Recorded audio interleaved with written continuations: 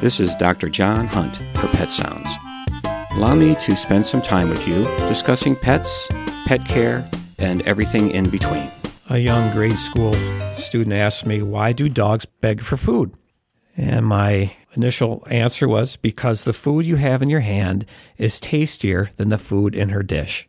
Begging for food is a mix of learned behavior and puppy survival instincts.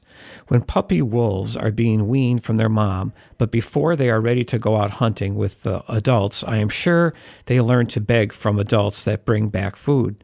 They may also steal and fight over food as well. I feel begging for food from humans has been selected into the dog's genome during domestication. I theorize domestication may have started with dogs discovering an easy, free meal was to be had if they hung around human camps, or maybe abandoned puppies found by humans were brought into camp and the pups imprinted on humans and therefore their natural begging behavior transferred to their new parents. This is all conjecture on my part, but it's fun to imagine. Aside from the historic and genetic aspects of begging, most begging behaviors in today's household is a simple, learned response that begins with the natural tendency to get food free. Food is a great motivator. Then you add our tendency as pet owners to show our love by giving our dog food from the table. You have a perfect storm. The dog gets a free treat. The owner feels good about it.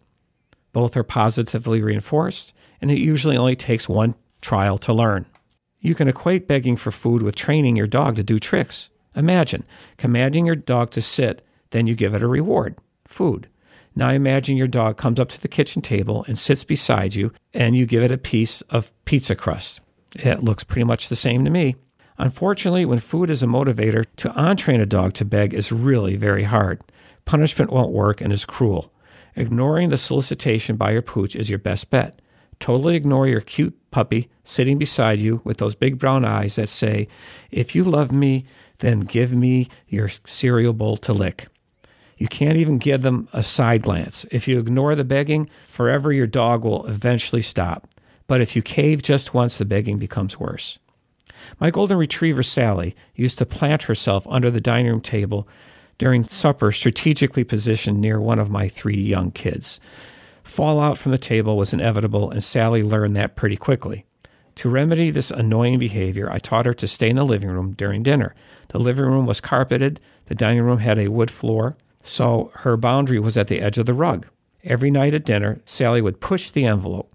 I called Sally my 4th child. Push the envelope by lying at the edge of the rug and put her nose onto the wood floor.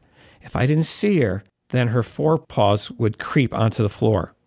I would have to say her name sternly at least 3 times during dinner because she tried to sneak onto the dining room floor. It was hard to talk to her sternly because she was so darn cute, and I was laughing. This is Dr. John Hunt for Pet Sounds on WERU. Thank you for listening. Remember, enjoy your pet and don't forget to give them a hug.